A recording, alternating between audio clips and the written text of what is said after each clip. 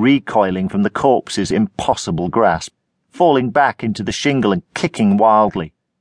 His boot connected with its torso, and again, and Mark started to scream, releasing his balled-up fear in a wave of furious kicks. The corpse tried to rise to its feet, but another kick from Mark sent it twisting back to the floor where it lay still. Mark sat panting, his mind reeling at what had happened. As he watched the lifeless body, it twitched. Then the head turned around to meet Mark's gaze once more. It started to pick itself clumsily to its feet on unbending arms. Its eyes were clouded over milky white, but the pupils burned with a yellow hunger. This time Mark was quicker to react. He shuffled to his feet and picked up his torch. He brought the base of the handle down on the corpse's head, while it tried to rise, sending it crashing back into the pebbles.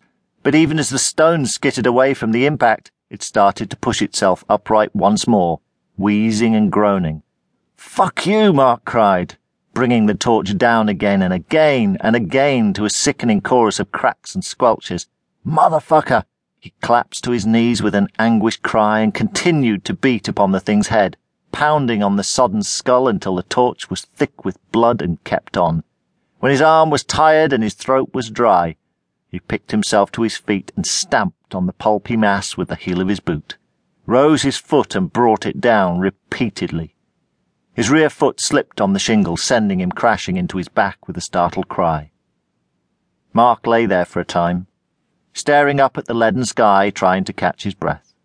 His arm burned, yet his hand was cold and sticky with blood. The rain fell against his face, soothing his racing blood. There was silence. Mark heard little, save for the gentle lap of the waves and the occasional forlorn cry of a gull. He closed his eyes, feeling his heart calm down to a normal beat. Pebbles crunched somewhere off to his right. Mark ignored the sound, dismissed it. Then another crunch reached his ears. Something was moving up the beach. Mark sat bolt upright. The corpse beside him lay still, a mess of white flesh and black blood. But another body, a woman with long, tangled hair, was slowly stumbling up from the ocean, feet crunching and slipping against the pebbles. Mark struggled to his feet and looked across the shoreline, horror rising from the pit of his stomach. Black bodies were being swept in by the tide, as far as his eyes could see. Some walked slowly out of the water like mermen, others lay prone on the shingle, unmoving. He stepped backwards slowly, forcing his legs to move. "Fuck me," he whispered, then turned and ran back up the beach toward the lighthouse.